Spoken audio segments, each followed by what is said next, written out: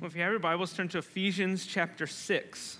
Ephesians chapter 6. This is the final chapter in this letter that we've been working through week after week.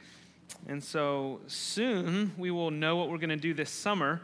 But we still have a few more passages to get through here in Ephesians. So Ephesians 6, we're going to be looking at the first 9 verses of Ephesians chapter 6. And this picks up really at the end of chapter 5 in what's typically referred to as the household code. And so Paul addresses different family members within the church there. And so last week, actually the past 2 weeks, we looked at wives and husbands. And so this week is a continuation of that household code. And so we're going to look at specifically the relationship between children and parents. Specifically, Paul's going to address the fathers. And then we're going to look at the relationship between bondservants and masters, or slaves and masters. And so as we look at these next two categories of relationships, there's going to be a common theme that runs through these two relationships. And in both of these relationships, one party has authority and the other party is called to obey that authority. And so the sermon title is Obedience and Authority. And the main idea here, the theme that runs through all of these, or these two specific relationships, these two specific situations, is whether one has authority or whether one owes obedience. The foundation for how you live in your specific setting is understanding that your living is pursued in light of the Lord. And so he's going to say, whether you're in this state or this state, whether you have authority or you owe obedience, regardless, your relationship with the Lord dictates how you carry out your life, how you live in the state that the Lord has you. And so what that means, we'll see this as we go on, is for those in authority, Paul urges them to lead or to use their authority as one who has the Lord as an authority. Right? So don't see your authority as the end-all of authority. You are still under authority, and you should better use your authority as one under authority. And then for those under authority, Paul's going to urge them to obey their authorities as those who are subject to the Lord. And so in both these situations, Paul's going to say, you are a Christian, you have a new identity, you are in the Lord, and that reality changes how you live in the state that you're in. So that both authority and obedience, how one uses his or her authority and how one offers his or her obedience, both are dependent upon one's relationship with the Lord. And so Paul's going to say, Christian, you're going to find yourself in various situations and relationships, and regardless of what situation or relationship you find yourself in, there is a way that is fitting for you to live, and your Christian identity shapes how you live. Okay, so that's no matter where you are, your relationship with the Lord is going to be played out in your various earthly family relationships. So let's read our passage, Ephesians 6. I'm going to begin in verse 1 and read through verse 9. So Ephesians 6, beginning in verse 1, Paul writes, "Children, obey your parents in the Lord, for this is right. Honor your father and mother. This is the first commandment with a promise, that it may go well with you and that you may live long in the land. Fathers, do not provoke your children to anger, but bring them up in the discipline and instruction of the Lord.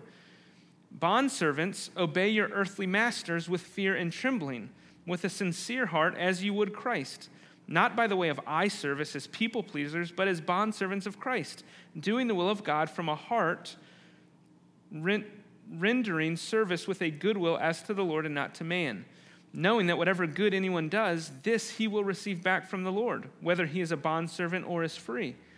Masters, do the same to them, and stop your threatening, knowing that he who is both their master and yours is in heaven, and that there is no partiality with him."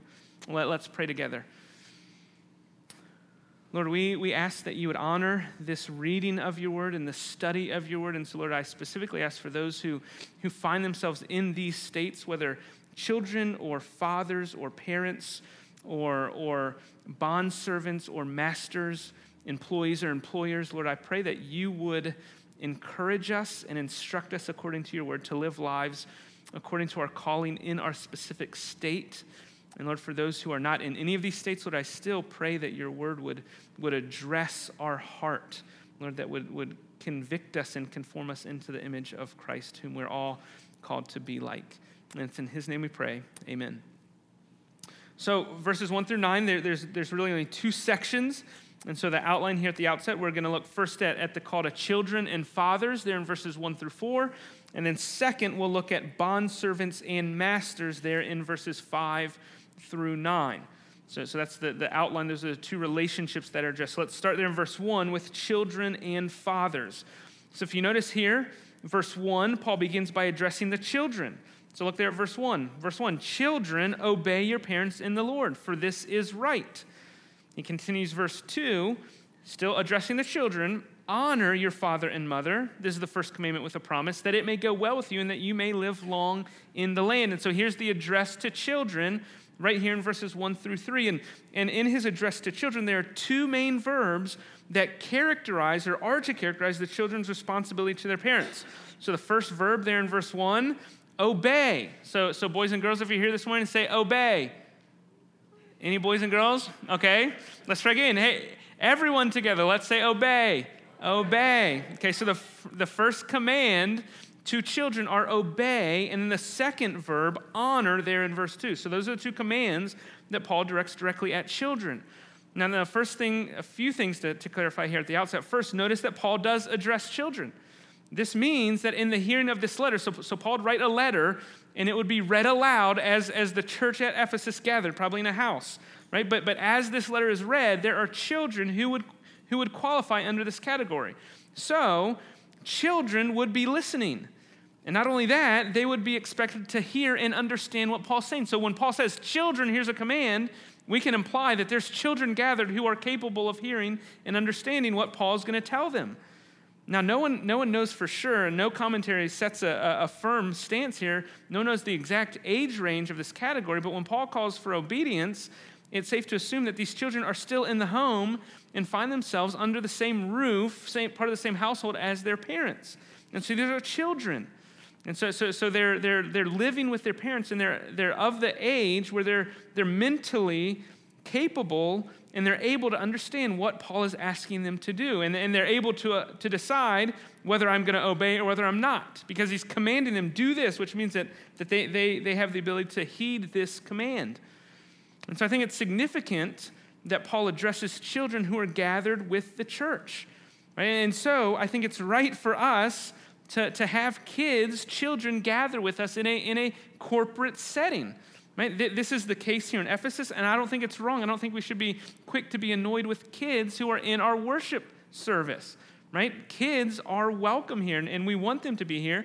And one of the reasons is because children should hear the commands given to them. I think this should influence our view of children and membership here at our church, because we shouldn't withhold membership from a child until college age, because here they were a part of the church, and we would assume that they were accepted members of the community that they gathered with. So Paul addresses them. Now, second, notice what he expects of these children. So he says, children, obey your parents in the Lord, for this is right. So that phrase there, in the Lord, is really important. Obey your parents in the Lord is what Paul says. And so almost every English translation has that phrase translated, in the Lord. Now, some look at that and say that what Paul means when he says, obey your parents in the Lord, what he means, what some people say is, well, obey your parents who are in the Lord, which would mean obey your parents as long as they're Christian. So some people would say, well, Paul's saying, hey, Christian kids, obey your parents if they're Christians. But that's not what Paul means here. That's not why he says in the Lord. In fact, he says in the Lord because Paul's point is, children, you are in the Lord. You are Christian. And because you are Christian, you're to obey your parents. That's the point. I mean, the New Living Translation, I think, captures this beautifully. It says, obey your parents because you belong to the Lord. And so Paul implores these children to obey their parents because they, the children, are in the Lord, which means Paul has a category for children who are Christians. And so Paul addresses these children and tells them to obey their parents, and then he places a divine burden upon them. So he says, obey your parents in the Lord. This is the ground of their obedience. Their relationship with the Lord is the ground for their call to obey. You see that? So because they're in the Lord, they must obey their parents, which leads me to say, boys and girls, children that are here, your relationship to the Lord, your relationship with God is expressed or is worked out in your relationship with your parents. You need to hear that, boys and girls. In other words, if you claim to follow Jesus, to be a Christian, to be a follower of Christ, but intentionally and regularly disobey your parents, that doesn't go together. Now, parents, don't get mad at me, right? I'm not saying you have to perfectly obey all day, every day, okay? So don't hear me say, Pastor said I had to do this all the time, right? But your disposition towards your parents should be that of respect and obedience. That's what a Christian child does in relationship with his or her parents. Following Jesus is hard. It's not going to be easy. You'll learn that the older you get. And so now you just need to hear, it's not always easy to obey your parents, is it? But following Jesus requires you to do that. So as Paul says here in verse 1, as a Christian child, obeying your parents is right, he says. This is right. This is a moral judgment, which means, boy and girl, child, disobeying your parents is wrong. So these are moral obligations. To do what is right is to obey. Now, of course, if you're a parent, and this goes in any situation when there's authority and obedience, any authority figure that requires you to do something that violates God's will for your life, you don't obey.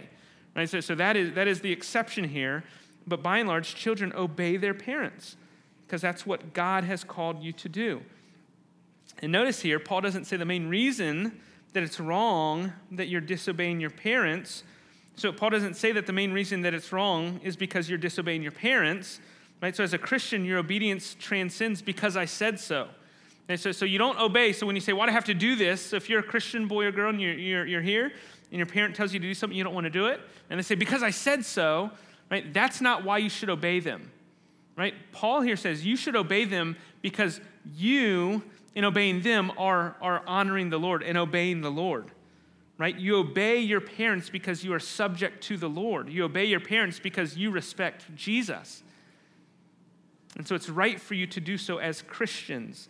Children, obey your parents, Paul would say in Colossians 3, because this pleases the Lord. And so at the foundation, a life of obedience is a life that pleases the Lord. But obedience isn't the only call that Paul places there on children. Notice there the second verb that we mentioned in verse 2, honor your father and mother. And so Paul continues in verse 2, this is a second command given to children, honor your father and mother. And Paul says, this is the first commandment with a promise. So he's referring all the way back to Exodus 20, where the Ten Commandments are given. And so when he says this is the first command with a promise, he's saying the first command of the Ten Commandments that has a promise. Now, it's also true that this is really the only command with a promise of the 10, but Paul says this is the first one with a promise. He wants to emphasize the promise, which he continues in verse 3. This is a continuation of the quote, that it may go well with you and that you may live long in the land. And so this second command to kids to honor their parents comes from Exodus 20, verse 12. And so in its original context, when Moses is giving the law to the Israelites and he's giving the Ten Commandments, right, the kids are in a different context. And so when he says that you may have long life in the land, he's referring to Israel, the promised land, right? There's an old covenant contextual context there.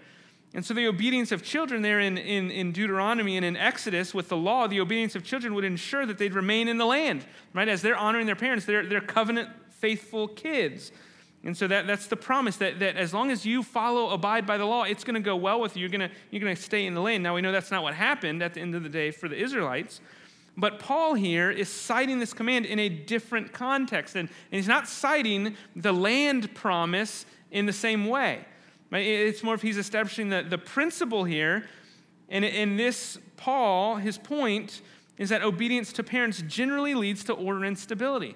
So he's not saying, hey, you're to these mostly Gentile audience, he's not saying, hey, kids, if you obey, you're going to live in Israel for a long time. That's not what he's meaning. So he's pulling it from that context and applying it here, saying, hey, when you obey your parents, right, there's going to be an order and stability for you. It's going to go well with you. And so the categories of obedience here, as he says, obey your parents and honor your father and mother, these categories are very closely tied. Right? And these categories, the opposite, are also closely connected, disobedience and dishonor. And so these are almost identical commands here, to obey and to honor. So this is what Paul calls the children too. Just as in the Old Testament, children who honored or obeyed their parents were blessed with the promise of a full life, so too in the age of the New Covenant, this general principle holds true for obedient Christian children. And so while the second command clearly refers to children still at home, we can also apply the second command of honoring your parents to children who've left the home. And so I realize most of you, are not still living under the house, on the roof of your parents. Right? But the second command seems to imply much longer, this call to honor your parents. We can apply this because, and this is why I think we have justification to apply this to adult kids. I think if you're here and your parents are still alive, you're called, I think, by this passage to honor your parents. And I think I can legitimately place that burden on you is because Jesus, in two instances in Mark chapter 7 and Mark chapter 10, in Mark chapter 7, when he's rebuking the Pharisees that have come to him, he rebukes them for not honoring their father and their mother. And he says, right, you're failing to keep the law. You're not honoring your father and your mother, which implies they're responsible for doing this, even though these are presumably adults, these Pharisees that are coming to him. And so something Jesus seems to understand as applying even to grown-ups who are no longer under the authority of their parents was that they're called to honor their father and mother. And again, in Mark 10, when Jesus is talking with the rich young ruler, Jesus mentions this command specifically, honor your father and mother, as something that the rich young ruler was still obligated to do. So you've heard the law, right? Well, do it, honor your father and mother. And so this is part of the law that Jesus mentions to him as things that he's responsible for doing. And so in both these instances, Jesus taught that honoring one's father and mother was something that continued past the childhood years. Which I think means that for adult children who have left the home, honoring your parents would entail showing respect and taking care of parents in their old age. I think that's part of what you're called to as a child. You never stop being a child. Some of you realize you never stop being a parent, but you never stop being a child as long as your parents are alive. And so I think this call is directly applicable to some of you today. So honoring your parents is something that is expected, even demanded of you, even as you grow older and move out from under their care and direct care. Honoring one's parents is not limited to childhood, adolescence, or even early adulthood. This is a lifelong responsibility, as one commentator says. And in this sense, it's different than obedience, which is limited to childhood and adolescence. Okay, and so some of you maybe the application is just honor your father and mother. Honor your father and mother. Care for them, right? They cared for you when you could not provide them anything in return. And now that the tables have turned, you are called to honor them and respect them and care for them. I think that's what honor entails. And some of you, I know you've been doing it a long time. So I'd say keep doing it. I can't imagine some of the challenges of seeing a parent decline in the way some of you have seen your parents decline. But that honors the Lord. That honors the Lord, and so I would encourage you to keep doing it. Well, then after discussing children, so Paul shifts there in verse 4 of chapter 6 to fathers, to parents. So look there in verse 4. Fathers, do not provoke your children to anger, but bring them up in discipline and instruction of the Lord. So he says, Paul mentions a negative, do not do this, and then a positive, instead do this. So for the fathers specifically, he calls them not to do something and then to do something, a negative and a positive. So negative, don't provoke your children to anger. Don't exasperate them. That's the negative call. Instead, positively, bring them up. Raise them, nurture them in the discipline and instruction of the Lord. Now notice in addressing the party that has authority, Paul is careful to instruct the fathers not to use their authority in harmful or selfish ways. And so that's what he says. So the culture would have recognized that the fathers had the authority. But he's going to address how they use their authority. Now, culture would say, hey, use your authority however you want. You've got it. No one can question it. But Paul says, hey, you have authority, but you better use it rightly. And so he addresses the party with authority. And so he says, fathers, as the ones with authority in this relationship, as the ones to whom your children are called to obey, don't use your authority in such a way that provokes your children. Don't use them in a way that makes them angry. Paul is warning the fathers, do not abuse your authority. Which, as a father, personally, it's not hard to see how this command is so easily violated. Right? This command, don't provoke your children to anger. I know what it is to provoke my children to anger. And I know how hard it is not to violate this command. It's easy to provoke our children. The words we use, the tones we use, the actions we take, right? All of these are ways that fathers can provoke their children. But what Paul says is fathers don't do this. And so one commentator summarizes this passage effectively rules out, listen fathers, rules out reactionary flare-ups, overly harsh words, insults, sarcasm, nagging, demeaning comments, inappropriate teasing, unreasonable demands, and anything else that can be perceived as provocative. I mean, ow.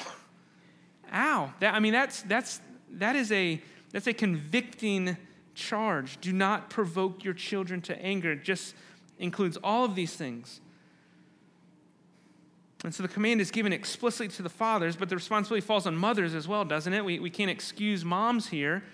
And as parents who are responsible for raising the children, right, the mothers are called to the same thing, not to provoke their children. So while it's probably more normal for fathers to lose their tempers and provoke their children, mothers are not exempt from this command because they too can fall prey to provoking their kids to anger. But notice something else about this. I didn't notice this at first, but consider what may have been expected, at least culturally, regarding the father-child relationship. So considering the nature of the cultural setting of Paul's day, it may have seemed more likely, or at least have been more appropriate for Paul to give this command to children regarding their fathers. So it would have made sense for Paul to command children, don't provoke your fathers to anger. Right? Okay, I can get on board with that. Right? That falls on them. They better not provoke me. But that's not what Paul says. In other words, Paul doesn't say, children, don't rebel against your fathers, don't disobey, because then they're going to get angry. Paul doesn't do that. If Paul would have pursued that line of argument, at least us dads would have had an excuse for our anger, right? It's their fault. They're provoking me to anger, but that's not an excuse. Paul doesn't give fathers that excuse. He doesn't give me that excuse. Instead, Paul's thinking there is no excuse for a father who blows up in anger at his children. There's no excuse for the Christian father to provoke his children to anger. He can't say, well, they did it. They provoked me. Instead, the Christian father who loses temper, speaks a harsh word to his kids, instead ought to ask himself, well, in what ways did I provoke them? Well, where have I gone wrong in this that led them to respond this way and me to respond? So negatively, do not provoke your children to anger, Paul says. But that's not where he stops. He doesn't leave you fathers there. He continues positively, but here's what you're to do. Don't do this, but here's what you're to do instead. Positively, bring them up in the discipline and instruction of the Lord. The verb translated there, bring them up, is the same verb that was used just if you look back up in verse 29 of chapter 5, when Paul is talking about husbands caring for their own bodies, and he uses the word feeding or nourishing. That's the same verb that's used in verse 29 of chapter 5 here as he talks to fathers bringing up their children. And so the translation bring them up doesn't convey the fullness of what I think Paul means, which is fathers bring them up, feed them, nurture them, take care of them. And the substance of the nurturing, Paul would say, is the discipline and instruction of the Lord. Or maybe your translation says the training and admonition of the Lord. Or maybe the nurture and admonition of the Lord. So Paul says, don't provoke them to anger, but rather nurture them, feed them with the instruction and discipline of the Lord. And so this discipline and instruction, this is the call of the Father to instruct and warn and train and discipline and admonish his children. That's the call. But this discipline and instruction, it's not just to be a good citizen, not just to be a good schoolmate, but it's to be a Christian. Instruct them in the Lord. That's what characterizes the discipline and the instruction. So Paul here lays on the shoulder of the fathers not only the responsibility of raising their children to be decent and responsible people, but of training and instructing them in the ways of the Lord. And so it's not enough just to raise well-adjusted citizens. And so that should not be your parenting goal. If you've got kids now who are raising kids, don't let them get off with that. Hey, I just want them to function in society and be a contributor. That's good, and we should do that, but that is not the extent of our aim as parents. If you've got great-grandchildren, right, and your grandchildren aren't raising them the right way, challenge them with this, right, because they're to raise them in the discipline and instruction in the Lord, right? That is what's to qualify the instruction. The Christian parent is called to raise their child in the Lord, which means we as parents are doing our best to teach our children about God, raising our children to follow him. As one translation says, bring your children up with the discipline and instruction that comes from the Lord. So the Lord is the one who sets our syllabus and our curriculum. The scriptures, we are training our children in the Lord. So children, specifically the father, you're responsible for raising your kids according to the instruction and admonition that proceeds from the Lord himself.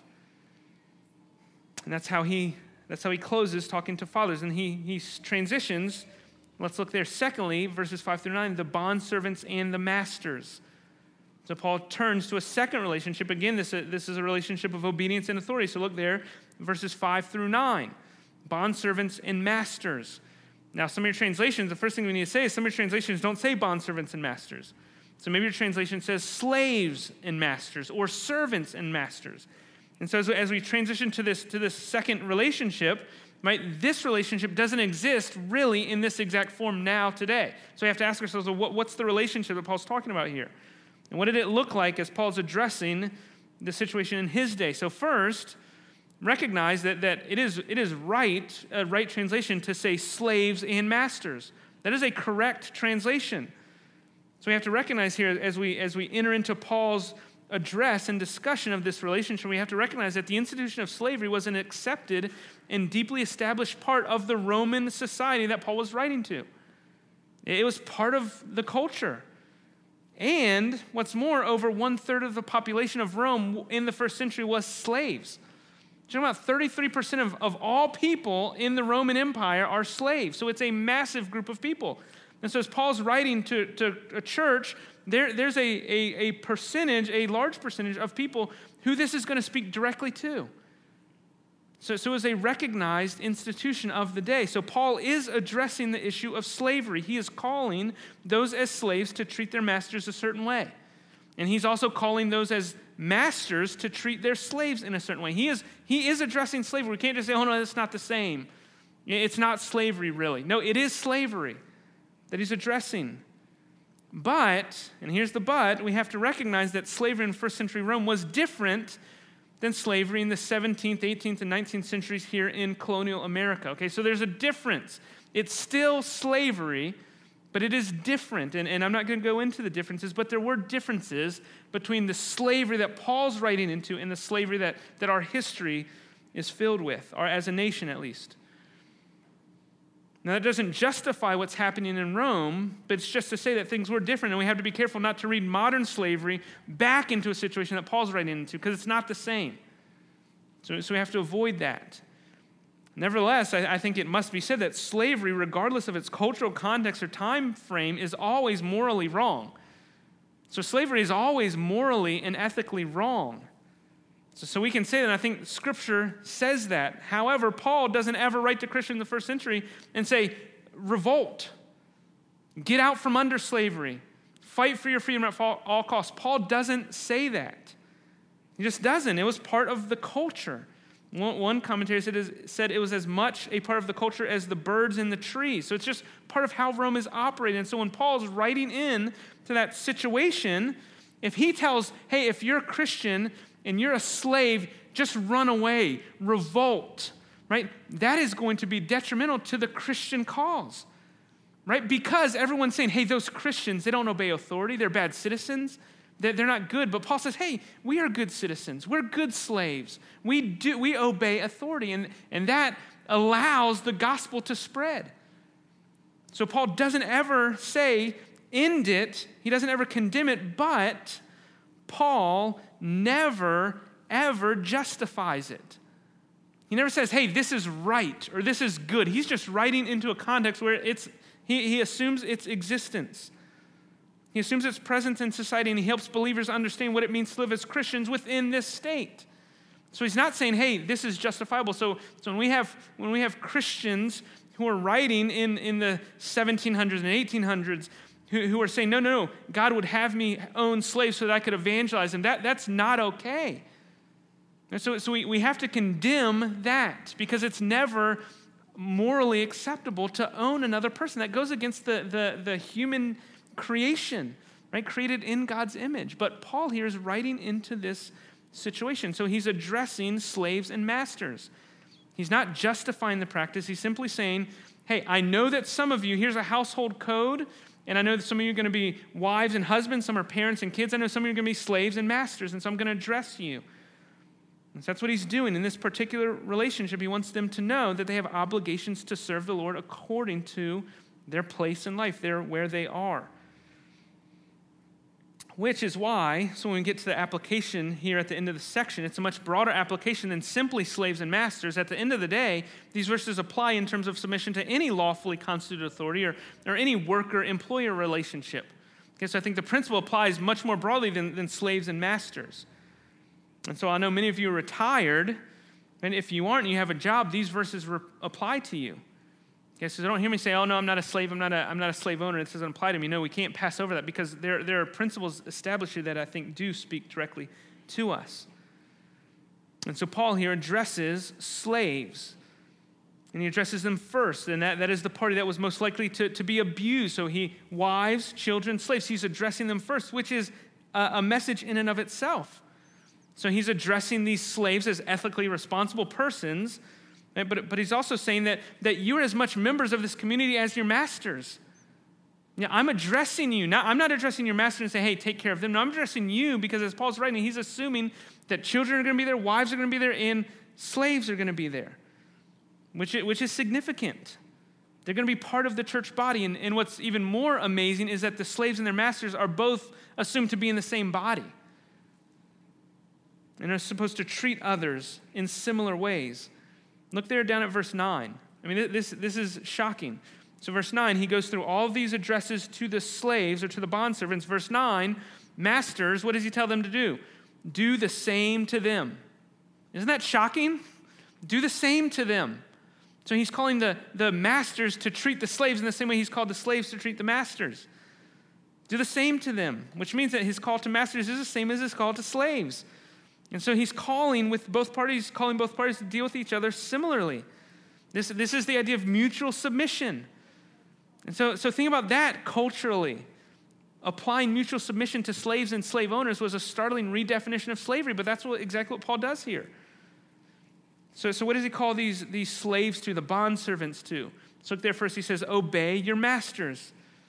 Obey your masters. How? With fear and trembling, with a sincere heart, as you would Christ.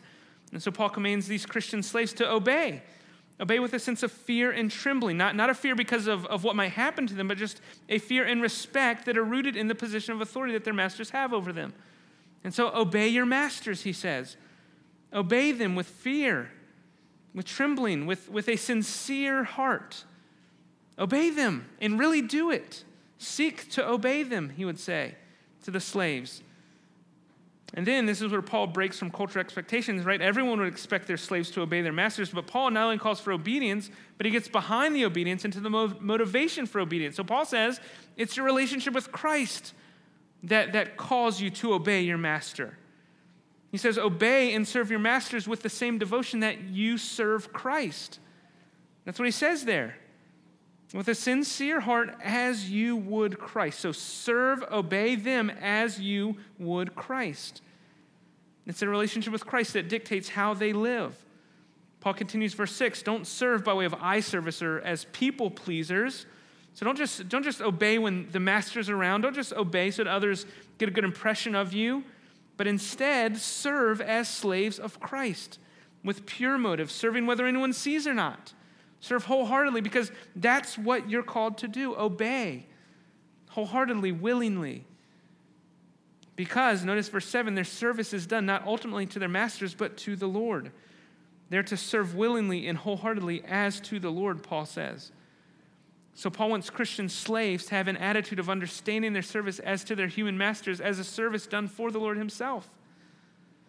And notice there in verse 8, the service is done to the Lord. The service that is done to the Lord will not go unseen or unrewarded. So think of how encouraging that might have been. In Peter, there's a similar encouragement. If you suffer for doing well, Peter would say, good, there's a reward for you. And so similarly, Paul says here, that here's a quote from one commentator, although they may face arduous days of difficult work and be asked to do thankless tasks, Paul encourages these Christian slaves that the Lord notices all that they do, and they can be assured of a future reward. So what they're doing is seen, even if their earthly master doesn't see it. So he says, don't be discouraged. Serve as unto the Lord, because the Lord isn't going to forget or turn a blind eye to your service. And then he turns verse 9 to the masters by simply saying, as I mentioned, masters, do the same to them, so that many of the attitudes and actions of the slaves to their masters should also characterize the attitudes and actions of the masters towards their slaves.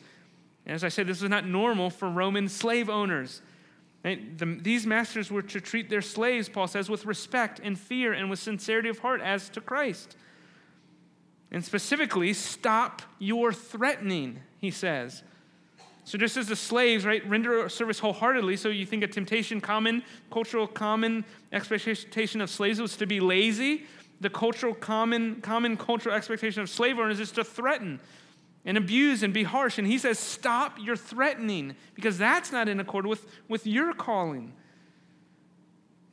And he says, to motivate them to stop their threatening, he brings their relationship with the Lord into the situation. They may be the master in this situation, but Paul says, but you are not your own master. You have a master, and he deals impartially, so you better do the same. And so that's what he says, that as a servant of the Lord, you're to deal with your servants accordingly, because you're always going to have to give an account for how you treated your servant. And so Paul places this call on the masters, that goes far beyond this ethic, moves far beyond the golden rule. So he doesn't say, hey, treat them how you want to be treated. He says, treat them as you would treat the Lord. And that's a high bar for the masters. Treat them as you would treat the Lord. It changes how these masters deal with their servants. And so that's the final close there of Paul and this household code, which concludes our time. So let me just end there. I have one final application here, and then we're done. Because I think this final application applies to all of us. So if you're here and you're a Christian, here's an application for you to take away, and that's simply living your life as a servant of Christ. Now, that's the call for you. As you go home, aim to live as a servant of Christ. And so understanding this whole verses 1 through 9, the lordship of Christ is foundational to understanding this passage, and to understanding the various attitudes and duties attached to the different roles. And you could go all the way back to the end of chapter 5. And Paul's point, the foundation is that those who have been born again, those who have been given new identities in Christ, Christians, are to live differently in light of what's happened. In light of being born again, in light of becoming a Christian, things change so that children and parents and slaves and masters all live in those specific roles as new people, as Christians. And Christian children and Christian parents and Christian slaves and Christian masters ought to live discernibly different lives than those around them. And that's what Paul's saying. You're to live different. You're to live according to your calling. That's his whole point here from the end of, or even from the beginning of chapter 4, in through this section. And so the assumption is that no relation is merely a relation. So think about your neighbors, think about your coworkers, think about your friends, think about your kids. No relation is merely a relation. It's a context for you to relate to Christ. So how are you treating your neighbors, Is Christ involved in that interaction with your neighbors? Or that person that cuts you off, Where's Jesus there? So no relation is merely a relation. It's a context for relating to Christ. And no job is merely work. No job is merely work. It's a context for serving Christ. And so we've all been placed in certain contexts, certain relational settings. And in those contexts and settings, we are to live as servants of Christ. We are slaves of Jesus with the Apostle Paul. And so how we carry ourselves in those contexts is a reflection of our relationship with Christ. And so we should simply ask ourselves, how am I relating to Christ in all of these circumstances? How am I representing Christ? How am I relating to Christ? And says one commentator said the most important application of this text is the realization that we are slaves of Christ. We belong to him and we serve him. If we take seriously that he is the origin and recipient of every act of all our work, that takes on meaning and our treatment of people changes. Our work takes on meaning and our treatment of people changes. And so we live our lives in relation to Christ as his servants. And so whether you're a child or a parent, a father, a supervisor, a high school student, a middle school student, a shipyard worker, if you're any of those or anything likewise, this passage addresses you. You're to live your life as a servant to Christ. And you do that not outside of your current status, but in your current status. You serve Christ as a child. You serve Christ as a wife, as a husband, as a boss, as a worker. And so that's a call. Serve Christ in the place that he has you. And for those of you that are retired, right, you're not off the hook here. Some of you are thinking, great, I'm sure glad I'm past those days. You're not. And while you may not be in any official work, employer, or parent-child relationship, the text also addresses you because the principle here is your relationship to Christ changes how you treat people in general. And so if you're retired, you are still interacting with people, and you're a servant of Christ, and that relationship with Christ is expressed in how you treat others. And so implicit in Paul's command here is the assumption that there are no people whom we may treat as unimportant. And so hear that. And I know as you get older, right, you regard the younger with more and more disdain, right? Well, that's not allowed for the servant of Christ. The teenager who may have happened to roll into church one morning is important, and you should treat them as a servant of Christ. Or maybe your neighbor who has a loud car that drives by your house, right? Treat him or her as a servant of Christ. You're to care for them and move towards them because you're a representative of Christ. You serve Christ. So anyone you interact with, anyone you come across, you as a servant of Christ are to treat them as you would the Lord. You're to relate to them in light of your relationship with the Lord. And what you do and how you do it matters because all of life is lived in, to, and for the Lord. That's what it means to be a Christian. And so in closing, here's Paul's command, exhortation from Colossians 3, where he says, whatever you do, so hear this, Christian, whatever you do in word or deed, do everything in the name of the Lord Jesus. May that be what we aim to do. Let's pray as we close.